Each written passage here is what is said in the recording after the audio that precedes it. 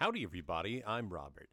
Before we start the show today, I just want to take a few minutes to announce a few upcoming tournaments. With all this coronavirus stuff going on, a lot of tournaments have been canceling. A lot of national tournaments have been either canceling or they've kind of scaled back and really kind of adjusted a lot of their tournaments. But I want to make an announcement about a few tournaments that are coming up that are still happening. So a number of teams have kind of reached out to me, and I agreed to kind of promote them on the podcast because I want the community to be aware that speech doesn't have to die just because coronavirus is kind of taking over our lives.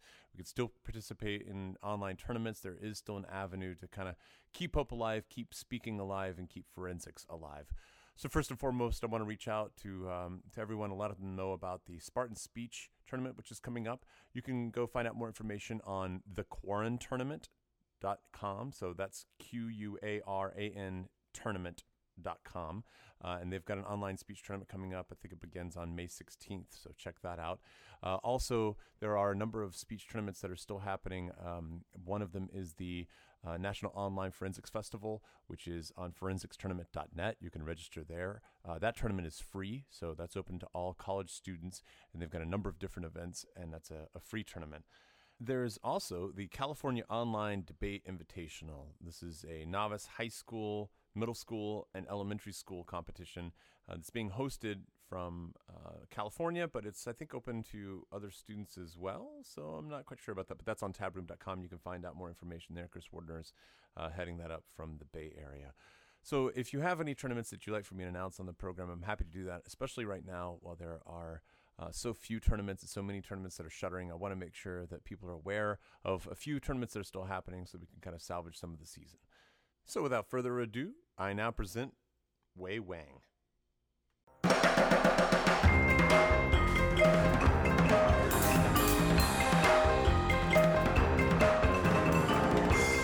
Howdy, everybody. I'm Robert Cannon.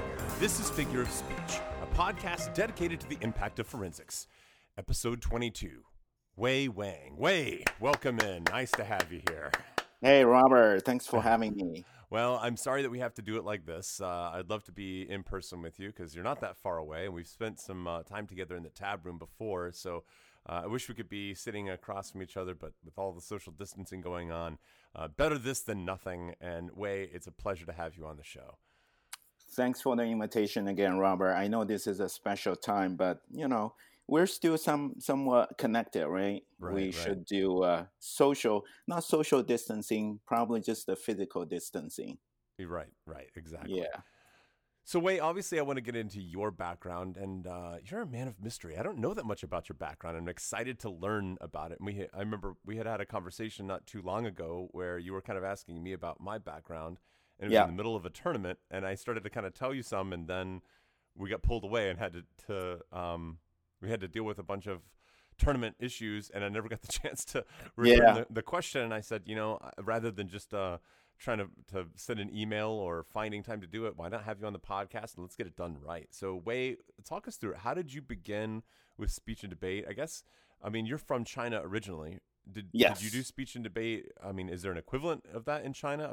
Forgive my ignorance. Is there a speech and debate back for students in China? There was, but it's unfortunately I didn't involve or discover speech and debate until much later. So my speech and debate actually, I think, probably will be a little bit different from a lot of the audience you have. I actually came to the speech and debate world through Toastmasters. I don't know if you know Toastmasters. Yeah, that's sort of the speech club for adults, right? Mm-hmm. I remember I joined around 2009, actually, the time I was starting my journey to pursue an MBA degree. And I found, I had actually probably 8+ years career experience, but something is always like lacking in terms of my career growth. So I kind of did some reflection and found myself communication-wise, that's the area of my weakness.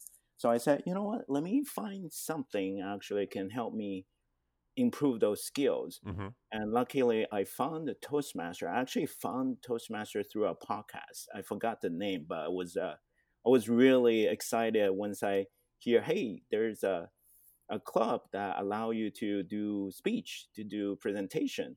How wonderful would that be? So I actually immediately joined the 4 clubs right away. And the nice thing about that is I can prepare a speech. I remember my first icebreaker.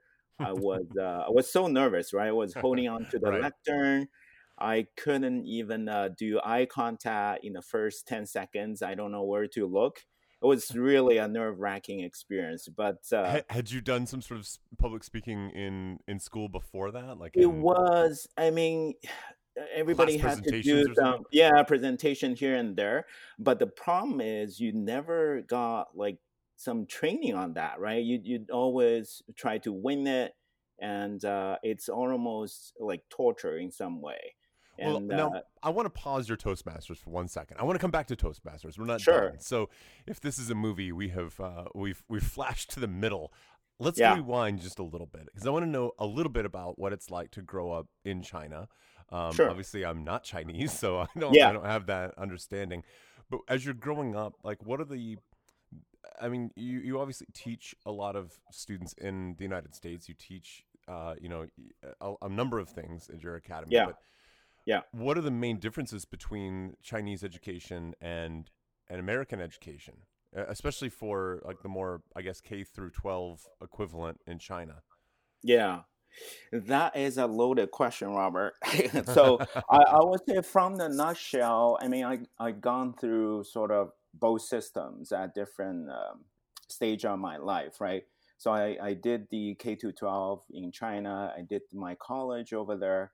Then once I graduated, I moved on to pursue my graduate degree over here. Mm, So I would say maybe the biggest difference is sort of the focus. The focus, um, if I know, we can argue in different ways, but this is my personal take for K to 12 for China. That almost most of the Asian country, the K to 12 system is more focusing on building the fundamental, like mm, academic knowledge, very rigorous drills and exercise. And so all the fundamental like math, even like the English, even though our spoken part, the speaking ability is lacking, but a lot of the actual grammar and other knowledge is pretty solid. That's mm. why all the Asian students can usually do well in tests, right? So I personally think there isn't a lot of emphasis on extracurricular, Mm. isn't a lot of emphasis on building the students as a whole being, essentially, right? So I I see. think that might be the biggest one, but Is there? for Go yeah, ahead. I'm sorry. no, I'm just saying, I think it's a social slash cultural kind of limitation in some way, or it's a balance too, right? Because China, it's a big country. We have very limited resources. College wise, it's unlike U.S. has more than 4,000 colleges, including Right. all the community college. The educational resources are vast, and it's accessible everywhere. But in China, at least when I was going through school, it's that's not the case. And it's there's if I have to summarize in one sentence, I think China is, you have very linear way to take you from point A to point B. Hmm. Yeah, in other words, in order to be perceived successful, right, you have to go through Gaokao, which is the college entrance exam in China. Versus here, I mean, you can try SAT, ACT multiple times. You can do, go through community college and then go to a prestigious 4-year university. It's just a multiple. In the U.S., there are multiple dimensions, multiple opportunity for you to Well, there's succeed. also, I mean, on that note, aren't there? I mean, in America, there's even people that don't go to college that are True. successful, right? Yeah, People that drop exactly. out of college. Is that the case in China? I mean, do you see stories like that in China? Um, I would say, yeah, for sure. I mean, China is such a diversified place as Right. well, so people succeed differently. But I think the maybe the culture bias, or it's how the kids are raised is Mm. you know kids are being pushed through that single channel, right? So that's why there are a lot of stress and a lot of issues coming out of it. I think that right now, probably in the last a decade or 2 decades ago, things have started to loosen up a little bit. But we do see a flood of a younger like students coming here to pursue high school career, and even younger than that, right? So middle schooler come here and just trying to tap into the U.S. educational system. Let me ask you another question. Do they, this all kind of began by me talking about public speaking and and comparing it to China. In China, I know in America there's a big emphasis in terms of teaching of getting students to work in groups and doing class presentations. Is that the case in China? Do you see a lot of that happening or did that happen a lot in the classes that you took in China?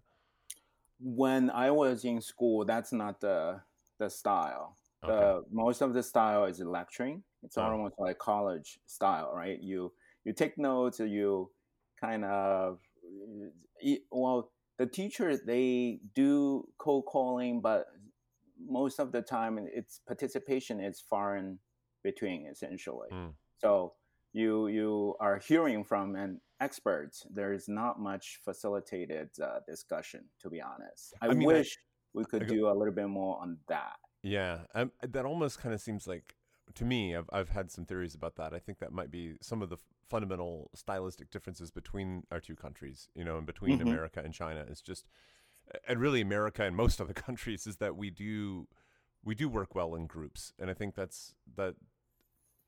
also kind of spills over into our business design, and we tend to value small groups a lot. I Hmm. mean, even as a kindergartner, you sit at a table with a group, and your table is given an assignment, and you kind of have to work together. And there's something to that, and we tend to really enjoy working in groups. And I think that's the one area where, I mean, America tends to not do so well on a lot of the other standardized tests and things like that. But I think that's the one area where we do work well, compared to other countries, is in these small groups and the ability to think creatively with other people. And to me, I feel like there's a correlation between that and speech. Like I think there's the kind of public speaking, and while public speaking does not necessarily relate or translate to small groups work, there is something there. It's like the social aspect to it. You know what I mean? I agree. Agree. Yeah. That's Oh, yeah. That's one thing. I hope that I think China is moving towards more integrations to yeah. bring different teaching styles. I personally see in the past couple of years, and when I run QD Learning, it's we actually um, received educators essentially wanna come over here just to share and learn more Hmm. teaching practice, that kind of thing. So Well, let's now jump forward a little bit. So you've come to first of all, why did you come to the U.S.? oh, that is, I think it was really something I wanted to do, and also my family agreed totally on board, saying, hey, you should try to go to US actually to see what's out there, what are the opportunities, and it wasn't like a complicated decision. We just decided to give it a shot. Huh. The original idea, I would say, like many of my classmates back then, said, "Oh, let's give it a shot, do a graduate degree. Then, if it didn't work out, we can always go back." Hmm. Now, 21 years later, 22 years later, right? I'm still here, and I'm calling this home. Well, yeah, I'm very excited to get into. I mean, your military background and things like that. Sure. I'm interested in that. So, you come over, you get a master's degree, and what was the focus of your master's? Oh, the first one I went to New Mexico Tech. I got Okay. my computer science, Okay. and so I kind of was trained in the engineering computer science practice first, and very different from speech and debate, right? Mm-hmm. And Not too much crossover there, although probably some. yeah, that's one thing I would say is I do think that for engineering and computer science, that's one. It's very obvious, sort of the one weakness that a lot of the engineers don't have, right? They don't have great presentation skills. They don't Mm-hmm. have great communication skills.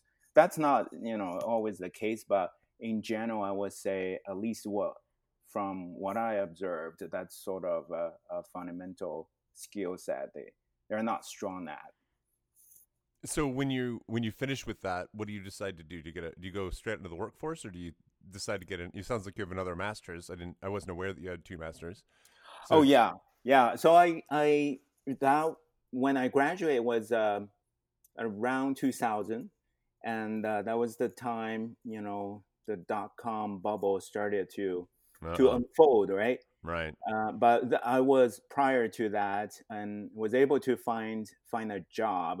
Originally was going to go with most of my classmates went to Silicon Valley, but I decided, you know what, I actually want to stay in Southern California. It seems to be a little bit more diversified, and it's more interesting culture wise, and just the community aspect. And I think I made the right call and Mm-hmm. had a great career with Starbase slash Bolin Software.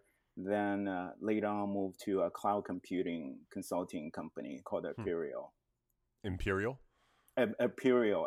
Oh, So we do Salesforce consulting enterprise software. So that seems like a long time ago, but it was only about, let's see, it's really about 5 or 6 years ago before I made the transition. So I had a very long career in high tech consulting slash sales. I would say now I when I look back now, I think it's really nice to have some type of industry background right. before you kind of dig into the educational field, especially as a counselor, right? You want to bring, there are a lot of things like career related. So it's really nice to have that background so you can tell students, hey, this is how you interview in Mm-hmm. real life, right? Right. This is Right. how you actually work on a project plan. This is how you prioritize. So those are the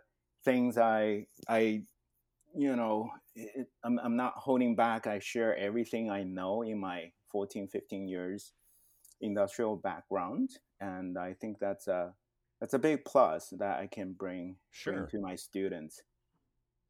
So when you leave that job, what do you is that when you decide to go get another master's, or how do you get to Toastmasters? Oh, that. So I I think I did my MBA program in the middle of my high tech consulting career. Mm-hmm. So I found myself.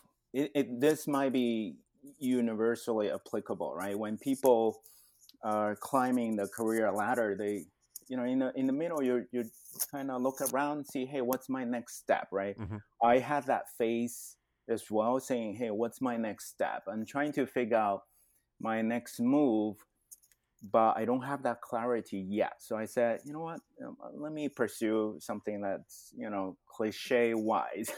Is let me go to a business school. Let me do more learning and do more reflection there. So I decided to pursue that MBA program. Then during that process, I think it became clear that I don't want to do any consulting job anymore. At least in the long term, I want to do something on my own. I Mm-hmm. want to really do something I feel good about it.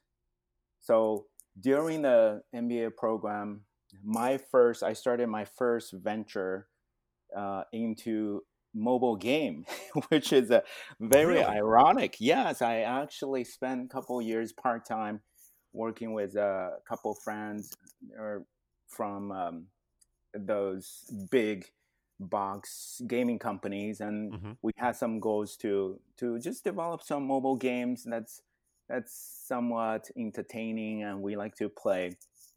So we spend a huge amount of our spare time working on that.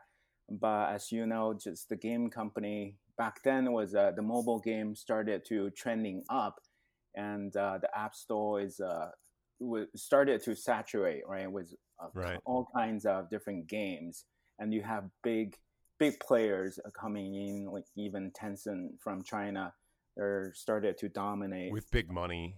Oh yeah, exactly. It was investment money. So um, we didn't end up shipping anything. It's just take too much effort, too much resources. The bigger realization I had was, you know what, this is not something I like to do. I don't want to get kids addicted. Hmm. I always like to work with kids, and but game just doesn't feel right, like especially when I was looking at my project plan, and just thinking about, even if I made it happen, right, it's gonna be endless, just trying to add more features Sure. to to gamify it a little bit more, get people more addicted, spend money, or freemium type of model. It just doesn't feel right. I said, you know what, forget about it. I'm gonna kill that and move on. So at that time, my I was trying to figure out what's my next chapter. My wife was pursuing a teaching degree at Cal State Long Beach. Then and my daughter at back then, she was I believe a second grader, and she had a lot of trouble just to using the after school time productively. So I said, Hmm. you know what, let me actually get into this, and maybe set up a platform that the kids can learn things that are useful, right, during that time after 2:30 every day. So So when decided, you say get into this, do you mean like an yeah, after school kind of yeah, program? yeah, Okay. after school type of program. Uh, so I think during that time, I already have a couple years of Toastmaster experience, and I said, you know what, this is something I like to do. It's to teach kids speech and debate, Well, let's teach go them back to some. Toastmasters because I want Yes, to get back to this, but I want to go sure, chronologically. So even sure, though I jumped around, so no now problem. now let's go back to Toastmasters. Now you've given your first speech. You're clinging to the lectern. You're Yeah. sweating profusely. Paint the scene for us. So I mean, you after that first speech, you decide to continue. I mean, how does that happen? Oh yeah, yeah, yeah. I actually love it. It's it. I think of my icebreaker. I remember I told you that the first 10 seconds was really frightening, and I can't even keep my eye contact with the audience, right? But right afterwards, I say, you know what? It's not. I mean, I prepared. I rehearse a lot of times, and let me do it. So afterwards, the remainder like 4 minutes or 5 minutes. I forgot how long that was. It was really good. Actually, they Mm. they loved it. They loved it. So I think it's always, then I kind of started to addict to that feeling, right? It's really Yeah, that nervousness initially, then but you get over that by your practice essentially, and it's a controlled emotion that you can convince yourself you can do it. And I love what you said. Like getting addicted to that emotion, and yeah, it's so true. You really do. You get it's you get addicted to it. There's no yeah, the real way to say it is that feeling of wow, that was kind of a rush, and yeah. there's no real danger, right? I mean, intellectually, you're not gonna. You could get a rush by jumping off a cliff with a hang glider or something like that, but there is the potential of death. You're not gonna die This up is there. much safer. This is Yeah, much right. safer. But there's Yeah. still a huge rush when it comes to that, and it is addictive in a sort of way. Yeah. Yeah. Okay, so you decide to continue, and I guess you continue with Toastmasters in particular, right? Yes, Okay. exactly. So I continue with, like I mentioned, I joined actually 4 clubs, right? The nice thing about that is I deliver the same speech and I receive 4 different sets of feedback, which I absolutely love how Hmm. this could work and could help improve my public speaking skills. So I continue on, and till this day, I'm still joining one club Wednesday morning, and just want to continue to push myself. And nowadays, it's very easy to forget some of the fundamentals, right? Hmm. Oh, you need to put a speech together. Hey, actually write an outline, right? Right. And you want to make sure that it's somewhat cohesive, has some type of structure, Hmm. and that just going to Toastmaster reminds you some of the fundamentals, So so you you still can do that take it. even today? That's Yeah, what you said? Wow. I think I made a promise to myself. I definitely will keep Toastmaster for life. And the nice thing about that, I don't know if your audience know Toastmaster well. Just to go to toastmasters.org, right? The nice thing about that is even when you travel, you Hmm. can find Toastmasters club across Oh. the world, right? So you actually can go visit and just network with the local Toastmaster people. Those guys are really, I mean, I would say 99%. Most of the Toastmasters are super nice, super supportive people, and it's just a fun time just to hang out with the Toastmasters. Hmm. I know of Toastmasters. I've never done Toastmasters, but you're making a compelling pitch. You should So try it, Robert. I'm too scared. Yeah. All right, so you do Toastmasters. Your daughter's in second grade. She needs something to do after school. Your wife is now trying to get her teaching credentials, and you say, maybe I'll start an academy. Is that right? Yes. Yes. It's I I think it was actually, all those decisions I mentioned. It's not like I didn't want to make it too complicated, a lengthy process. Mm-hmm. I decided one day, found a partner who is my neighbor, Mm-hmm. and we said, you know what, let's just launch it, right? There's no reason to kind of spend months or years to plan this thing. You never know how this will go. So I think it only took us maybe a month ish to incorporate the company, and within a month or two we get the place ready, and it's QD Learning was born afterwards. And what year was that? It was about 5 years ago. Okay, Yes, so about it's five. 2020 now, so 2015. Does that sound Yeah. right? Okay. Yes. Yes. And so when you launch, uh, where do you start getting students from? Is it just kind of word of mouth? Yeah, it's I think we started with friends Mm-hmm. first, right? So I think they probably back then they were tired of receiving my email almost a couple of times a day, trying to offer different programs. And when we started, we wanted to do all one stop shop type of place. Mm-hmm. So we have art, we have reading, writing, we have Chinese, we have speech, and we also had Shaolin Kung Fu, martial Oh arts. wow. Yeah, I know a couple of friends. They are actually they are real monks from China, right? And Wow. I did some volunteer work. I said, hey, I'm starting an academy. Can you come over, just teach students Shaolin Kung Fu? And then we actually started a program on that. But it's it That's was really, crazy. yeah, it was really fun, and kids all love it. But after a year, I quickly realized my energy is limited, Right.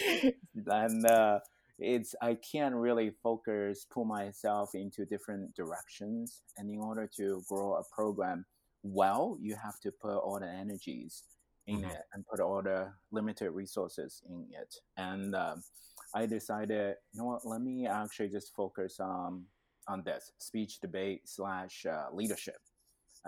This is this is the, I think, the most universally useful skill set that can take them. Essentially, those are life skills, right? That they can use in career and college. So I decided just to focus on that. So is it speech only at this point? For the most part, it's we do speech and debate leadership training, and there's some partnership program, but we don't. Yeah, we have partners running those. Okay, and then I have to ask, what does QD stand for? Oh, QD. Yeah. QD actually stands for it's a acronym from a Chinese word called 启迪. 启迪 is like inspiration in Chinese. And 启迪, so, am I saying that right? 启迪? Yes. Okay. Yes. And then people say, oh, QD, actually, you know, my first name is Wei Chung, right? That's my full first name, has a Q. Then my partner is David. So people say, is QD means a initial from your guy's name? I say, maybe. Yeah. Why not? Yes. It means whatever you want. Yes. I work at Wilshire Academy, and my boss originally, you know, the location was on Wilshire Boulevard, and then we've quickly found out that it was kind of a somewhat limiting name, because wherever we moved, if we outgrew the space we were at, we had to find a new space on Wilshire Boulevard. Otherwise, it wouldn't make sense. Like we can't move down to Crenshaw or something like that because we're named Wilshire Academy. Right. So, you know, you got to be careful with your name, but it sounds like QD, you could really reinterpret that in whatever way you want. Yeah. Okay, so you guys are teaching, you're doing competitive speech, and is the target originally to focus on elementary students or middle school students or both, or where do you get the age bracket? Do you also coach high school students? We actually started with K-8 for the most part. Well, even today, that's our majority of our students. And then a couple years in, I personally realized there's a gap for, you know, teaching students speech and debate. It's fantastic. But at the same time, I do notice that they will quickly move on, right, after middle school. And then also, what's next, essentially? What's next after speech and debate? I mean, it's a good extracurricular activity they can keep as long as they want during their academic career.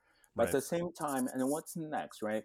So I think 3 years in, I decided I need to provide another platform for those students one is continue that speech and debate, but at the same time, tie that skill set with something else they can continue to pursue, which was the time I decided to actually launch another platform called the Gateway Academy. So that's a platform that we do college consulting, we do test prep, that kind of thing. So it's really nice to have students to kind of funnel through that K-8. Then when they're in high school, their priority changes, right? At the same time, the goal is really to build students' skill set, help them to get ready for college or career or whatever pursuit they have. So that's how we kind of integrate it, have two different platform to serve the whole K-12 student bodies. That's really fascinating. Do you is you said your QD learning is more of your bread and butter, like that's how you're making most of the money? Is that correct to assume? Yeah, kind of. I do have a lot of friends asking us, hey, I want to get into the educational business, right? I tell them the reality is the educational business, it's hard. It's if you want to run it, just treat it like a profit making machine. I always say, hey, look elsewhere else, right? Right. Anywhere else. So because it's a long term play. It's a long term play, and it takes time to build student base, and also retaining them. It's also kind of a hard thing. It's Right. Word of and mouth and yeah, reputation and I think too with I mean, whenever you're dealing with children, there's always a potential that it could come crashing down real fast. I mean, yeah, if you if you have a teacher that does something inappropriate in front of children, that ruins your entire business. Like you have to be really careful with that kind of aspect of the business, and it's really hard to recover from something like that. for sure, for in the sure. in the Yeah, teaching world. I think it was I remember when we started the QD, there was a extreme case happened right away. Like one student was he was almost like really violent. Oh So no, wow. yeah, he gets into the fight with the teachers, and one time he confronted me and trying to say cuss, say bad words, Hmm. and just get physically violent. I Wow. Yeah, and I said, how do you, I mean, teach students like that, right? So we have to be kind of careful. It's even though we have very very good ambition, want to help all the students. Sometimes our resources are kind of limited. Our hands are tied. I will say, we do as much as we can in a lot of the cases. Sometimes we can't really make everybody happy, right? So that was a quick realization I had, and I had a situation not quite like that, but I had a situation. This is probably 10 years ago, mhm, and this middle school student that we had, we were having a class conversation. We were talking about the differences between, most of the students that I teach are Korean. We were talking about the differences between the Korean culture and the American culture, and what came up was parental discipline, and how American parents don't discipline the same way as Korean parents, and everybody kind of had a good laugh when we were joking about it. Of there's a little bit more of the corporal punishment kind of aspect. Like if mhm. if you do something, if you misbehave, Korean moms will spank you or something, and this one kid, I mean, everybody's kind of joking about it, and people are like, oh yeah, my mom has a fly swatter, she swats my butt, and that's weird. And Mhm. then somebody else said, yeah, my mom has a special stick that she uses on my butt when I misbehave or Oh, something. And this one kid said, my mom uses a golf club and she hits me with a golf club. oh And my I said, goodness. after class, I had to have a conversation with my boss, and I said, this is no longer like just a cultural difference. And I said, I have a moral responsibility here. Like I have to go to my Yeah, boss, and at this point, I have to go to the state. Like I'm required to. Like you can't just yeah, hear that and ignore it. You have to do right. something about it. And so I said something to my boss. I said something. I reported it, and not just to him, but also to the state. And they, he obviously had to. It put him in an awkward position because now he has to go to the mom and say, "This is what your child is saying in class." And they started accusing me of lying and creating, Mm. which why would I do that? I mean, I have no motivation to just lie, but Wow. that's really their only way out. I mean, the parents are not going to admit that that's what's going on, Mm. and um, I that really, understand that. Yeah, yeah.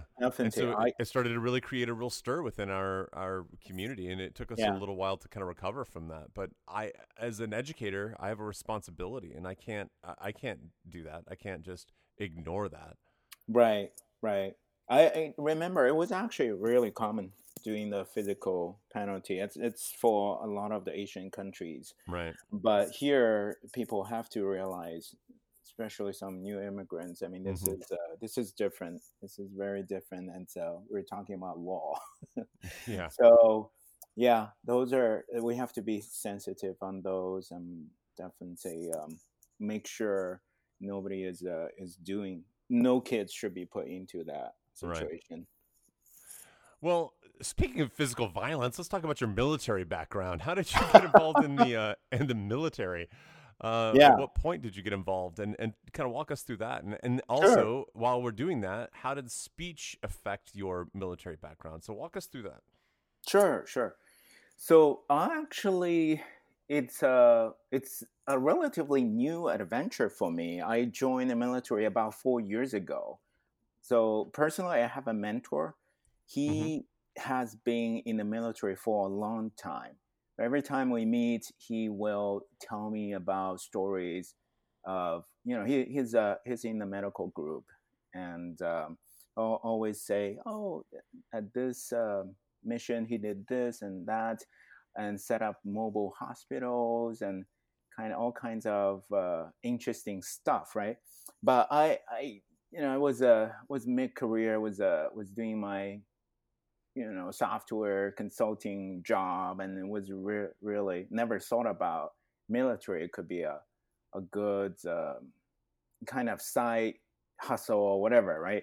Then he one time, I think about 6 years ago, we did a road trip together. So we spent like 3 days. I can't, I can, go anywhere without he mentioning about his experience, personal experience. That was the time I um, took a serious look and said, you know what? Actually, he might be right, because at that time I was about 40, 41. Mm-hmm. So he told me that if you want to give it a shot, you only have 1 year to go, right?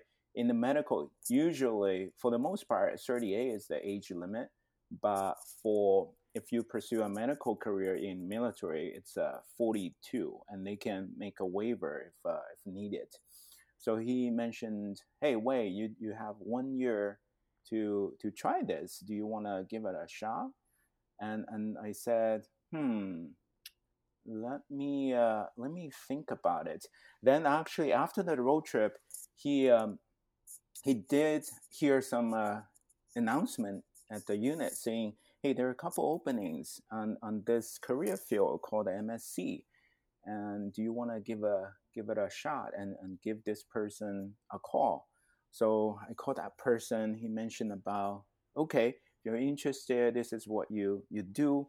Mm-hmm. And I received a PDF file. It's called the accession document or something like that. Then I look at that. Oh my goodness, it's I don't know. This is actually pretty hard to get into. And I was looking at the requirement, right? It requires GMAT or GRE. It requires you have to do some personal statement, and you have to go through a couple rounds of interviews. It's almost like going back to business school application all over again. Then I and had no and idea. yeah, I had no idea. And so it took me, long story short, it took me a couple months to get to the point that they're ready to send me the offer. So um, I think the time I got sworn in, it's just a lot of back and forth. And the time I got sworn in, it was 1 month before I hit that age limit. So I said, "Oh, I made it! I made it before I hit the age limit." And so I consider myself pretty lucky. And to this day, I thoroughly enjoy my military career. And the best thing about what military can offer is it provides a different perspective Mm-hmm. from time to time, right? You go there, you serve your country, you do drills, and it definitely benefit me personally for sure. But just put you into a bigger perspective, right? You're actually doing something that much bigger than just yourself pursuing a career, right? And I am continuing enjoying my drill weekend. It's a lot of people don't know that being a reserve officer, it just requires one weekend a month, and so it's not a huge time commitment. I go to March, usually Friday night, then stay 2 days, the weekend over there, Mm-hmm. and come to home on Sunday night. And then besides that, every year there's an annual training requirement. It's It's for like 2 weeks, right? 2 weeks, yeah, which is really exciting. Like last year, I went to what they call IRT, Innovative Readiness Training. So I went to a camp at the Virginia and Kentucky border, and just to provide some free medical services to the community. Hmm. So it was really nice just to get to see things that you normally don't have opportunities, right? Just to be part of the community, provide that services, and just brings different meanings to our everyday life. So I I really had a enjoy it. I had a girlfriend in college that was in the reserves, and she went to Belize for a couple weeks, and she was. Ah, I learned a lot about it, and at the time, and really, it's a sweet gig. When they, yeah. especially if you're going there before college, where they'll, you get the GI Oh, Bill and sure. everything, and I mean Yeah. that's incredible. Yeah. And I've talked about it with some of my students before, and I've been like, I'm not recommending it for everybody, but you might stop and think about this for a minute, because some people who just don't have the financial means to go to school, Oh, you're yeah. talking about 1 weekend a month and 2 weeks per year. That's a really low commitment for Yeah. the reserves, and if they're paying for your college, man, that you could do a lot worse for a job, and that's not much. Yeah, for sure. I consider this is a great career opportunity.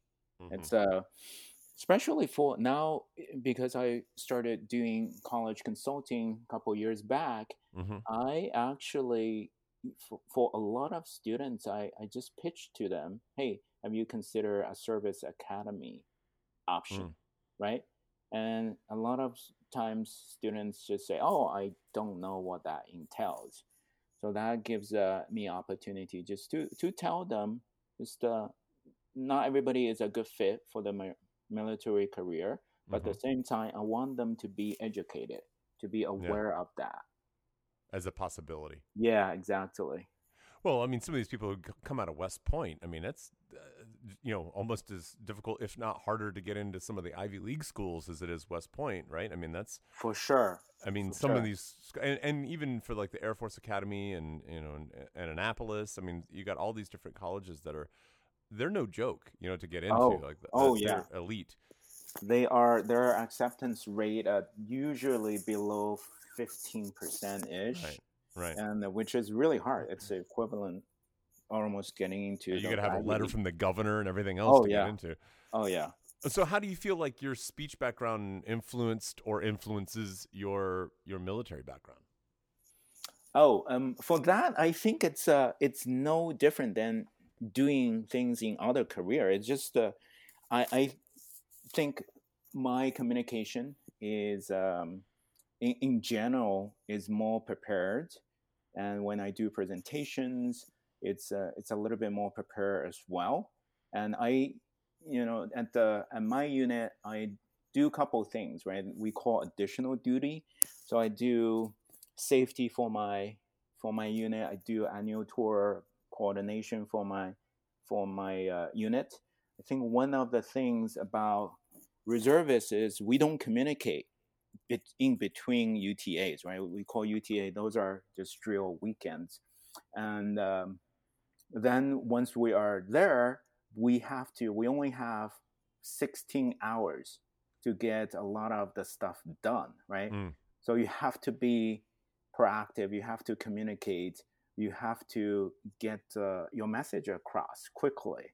So I do find some a lot of the times we have a reserve maybe a little bit better, Hmm. just active duty wise, you just want to have a checkbox, right? Get those things done, especially the training. People don't spend a lot of time to figure out what's the best way to communicate that message out so people can retain that knowledge, right? So this is what I think when I have to do a presentation. I don't shoot for a checkbox because it's useless, right? If I'm talking about a ladder safety topic, right? People just doze off during the presentation. Then Right. at the end, they can check that's there's no use to me. They might as well spend the time actually learn some knowledge, and coming out to be more prepared on that topic. Right. So I use my Toastmaster skills, public speaking skills in those all the time. Essentially, just be prepared. I rehearse a little bit to make sure the slides, you know, carefully designed so it gets more attention, and they can retain the knowledge a little bit better. I know this is a this is a speech podcast, but I have to ask you, Sure. what was basic training like, especially coming in as what you said, like you were 41, A 42? civilian. Yeah. So I actually didn't have to go through that basic boot Oh, camp. really? So for us, it's called commissioned officer training. Okay. So for medical people, for JAGs. JAGs are the attorney from in the military setting, right? Then so it was a 5 week training. I would say it was a very, very pleasant experience. I enjoy. No, we have all the ingredients, right, for Right.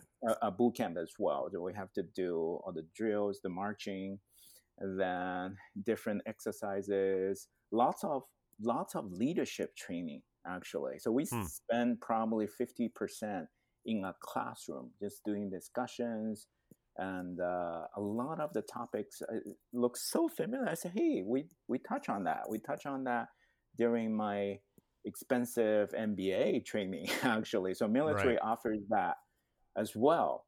So it was a very pleasant experience, and make me feel young again, right? I all my roommates they are like In their 20-year 20s, old. yeah. Yeah, and 20-year old, they're actually pursuing their medical career through that HPSP scholarship program. Which, by the way, it's a sweet deal that you get your medical school paid for if you pursue that route. Wow. Yeah. Well, that's an incredible way, and that's a crazy life you've led, and you've got a lot of twists and turns in there that I don't think most people would expect. But those are some really interesting ones, and I want to touch it. I want to put a little cherry on top there, and kind of talk about as you got into teaching speech and debate at QD Learning. I want to get back to that. How did you get into competitive speech? How did you find forensics? So that is, I have to say, it's through a couple coaches we hired that we're looking for opportunity like that. But like I mentioned, I didn't come in like a lot of the audience you have, right, through the high school or college forensics community. So I stumble upon, there's a website called forensictournament.net, and then you have tab room, that kind of thing.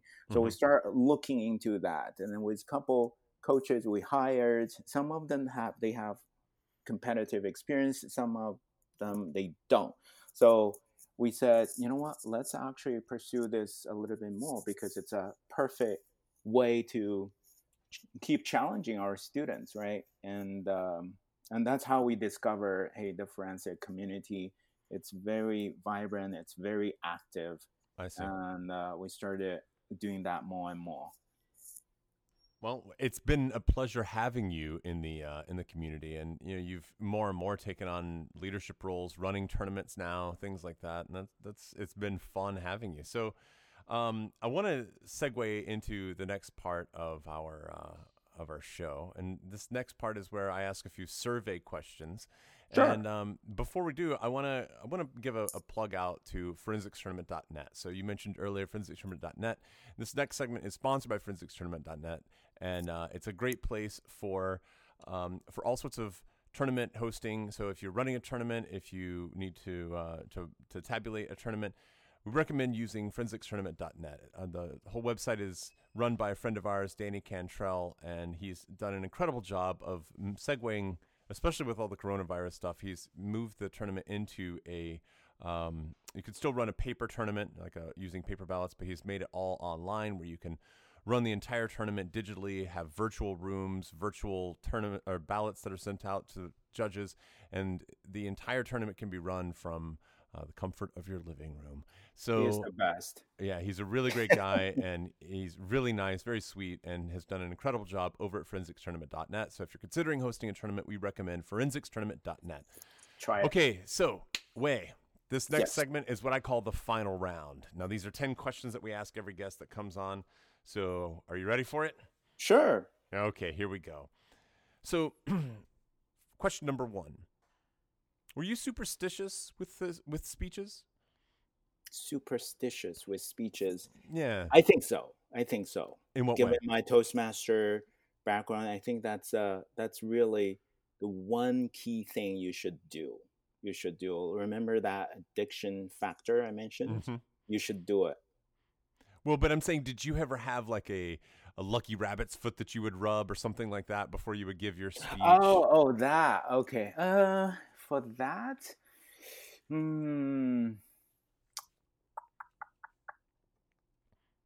I think I don't think I have one because I'm not sort of a A competitive. superstitious guy? Yeah. Mhm. But I do like my key to success is rehearse. Mm. Like for me, people will be crazy. See, I like to rehearse at least 15 times and 18 times, right, Mhm. before doing a speech, and I think that's really the key ingredient to be successful. Okay, question number 2. Who is the competitor you most admired? Who is the competitor I mostly admire? This is probably someone from QD Learning, I would assume, or maybe somebody else from a different school. I don't know. But who have you seen that you've admired the most? I have to pick a student. I will say I'll pick my partner's daughters. I think one is Jessica, the other is Erica. Both of them are fantastic. And for Jessica, she was nationally ranked as well last year. Mhm. She did really well in a couple categories. So I think right now she definitely is one of the top performers at QD. Mhm. And I'm asking my daughter and the rest of the students just to try to look up to her and try to do more work and perform better every single time. Question number 3. What's the most memorable speech or debate you've seen?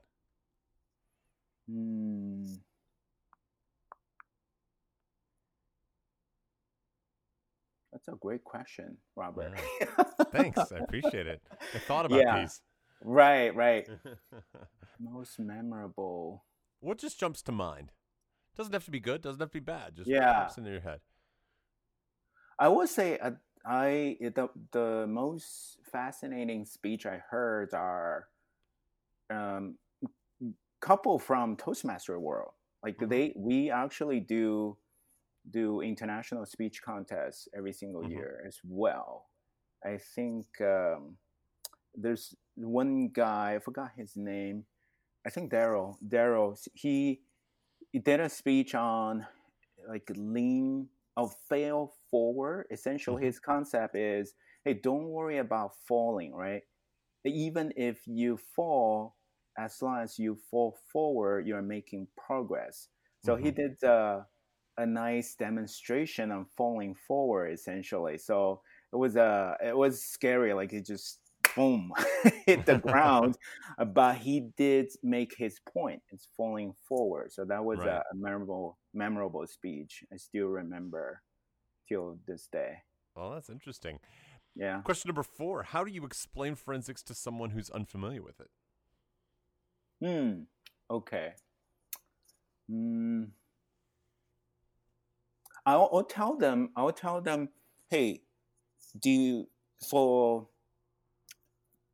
persuasion, right?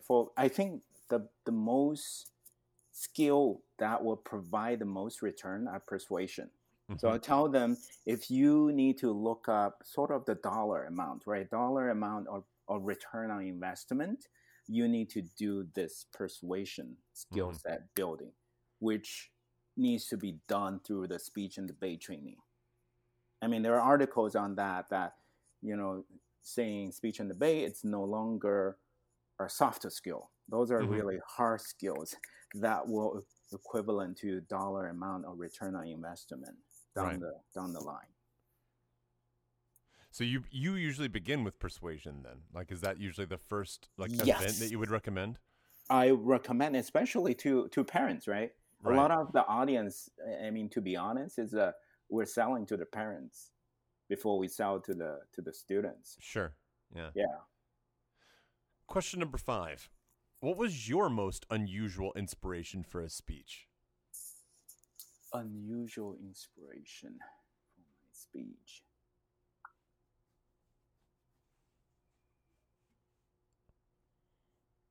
Hmm. Um, Robert, you have to cut this part.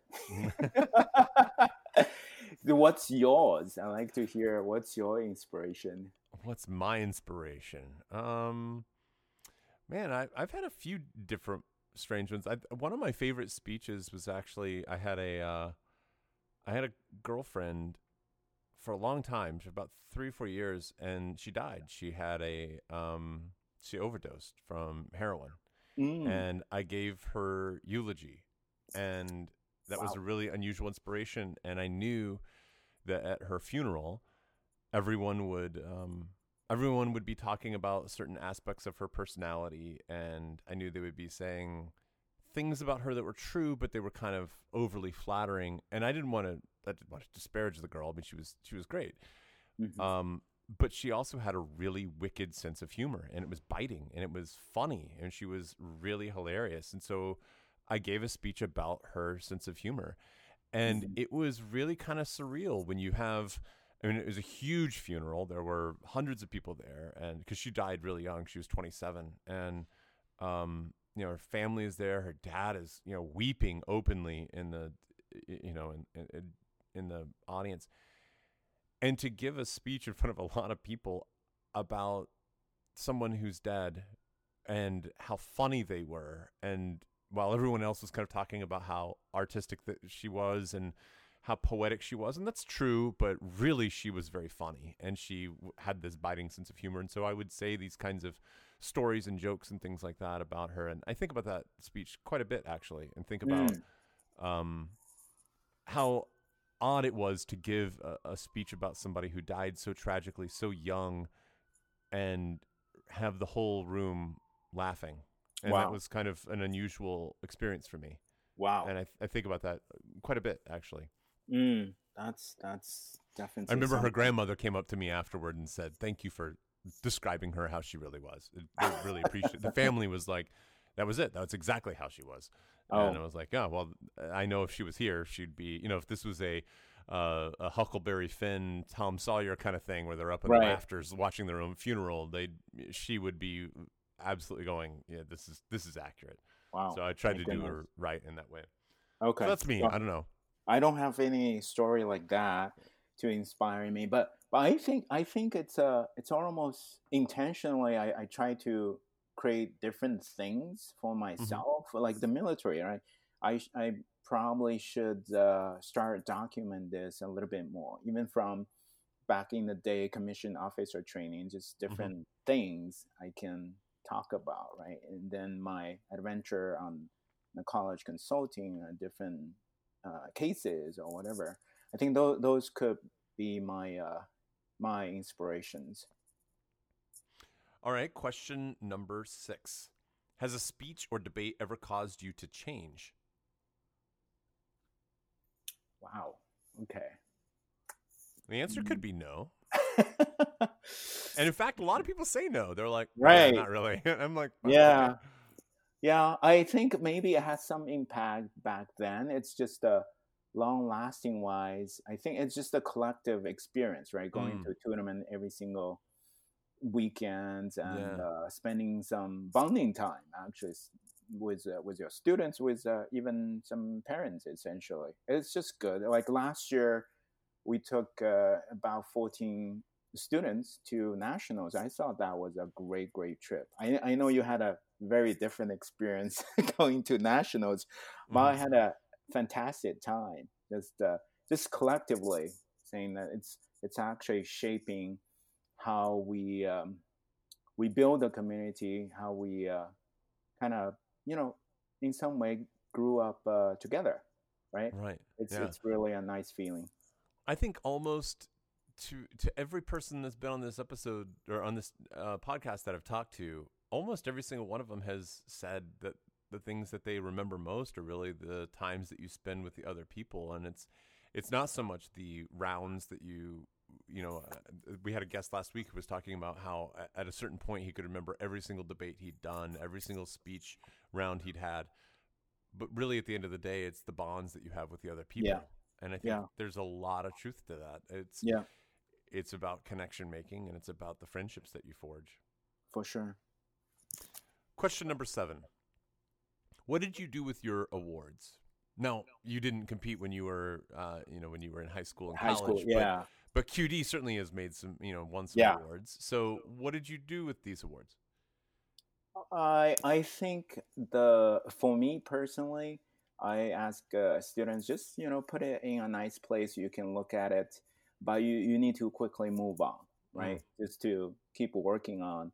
There are always the area for improvement, and it's a nice thing. It's almost like, oh, you remind you have accomplished in the past, but what's next. So that's sort of the mentality I want my students to have is hmm keep pushing yourself, but not necessarily saying, oh, I have to win bigger things, win Right. more things, because that perspective is it's not necessarily will drive the right behavior all the time, right? So you Right. have to think about, hey, which area I need to improve, right? What skill set I'm still lacking. So those are the framing questions you should have. Okay. Question number 8. What speech skill do you use most often in your day to day life?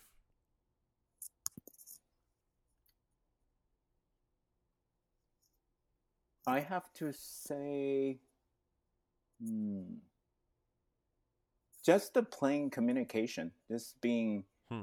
proactive and hmm, yeah, just being proactive, communicate more. I hmm tend to over communicate if it's possible. Whenever possible, I over communicate. It's On purpose.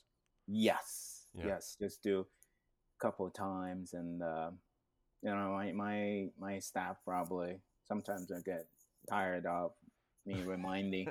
It's not sort of micromanage either. It's just Yeah. some important stuff you have to blast multiple times and make sure people get it. Sure. Yeah, that makes sense. I mean, otherwise, you run the potential of there being miscommunication, right? Yeah, exactly. Yeah. Question number 9. Why didn't you quit? Oh, quit. Hmm. Quit where? I don't know. Whatever. Yeah, wherever. But why and didn't you? oh, that's hmm. I think that's always that's a question mark. I think we all of us should think about. There's hmm always a fine balance on, hey, you pursuing this? Did you already try it enough, right? And you hmm you need to move on. I don't know. That's to me that's just a prompt for reflection. You should think about it all the time. And to me, I think I'm a great path, and for education business, like I mentioned, it's a hmm long term play. So this is really the first or second inning for myself. So there's no reason to quit here and there. It's and you have to think about it though, and reflect that often. Say, hey, is this working? Right? Is this working? Should I try something else? But a lot of the times, for me personally, that just results in, hey, maybe I should do this differently. And quitting is rarely a solution for me. I just hmm maybe tweak it here and there. Well, you seem like someone who's reinvented himself several times, but that doesn't mean you've ever quit, right? You just kind of said, I need to shift. I need to change, Right. like a phoenix, like growing Yeah. back and Yes. Oh, pivot or reforming. whatever. Yes. Right, pivot. Mm-hmm. Okay, question number 10. This is my favorite question. What was the best speech advice you've ever received? Robert, I see all those questions are geared towards the competitors. See, Not necessarily. You did some Toastmasters, right? Right. Okay. The best advice Yeah. I ever received. Trying to go back to the time I actually competed during Toastmaster. Nowadays, I was too busy, but someday I'm going to try that again for sure. So I think one of the best advice I ever received. And this could be coaching advice too. It doesn't necessarily have to be competitive advice. It just says, what's the best speech advice you've received? Okay. Got it.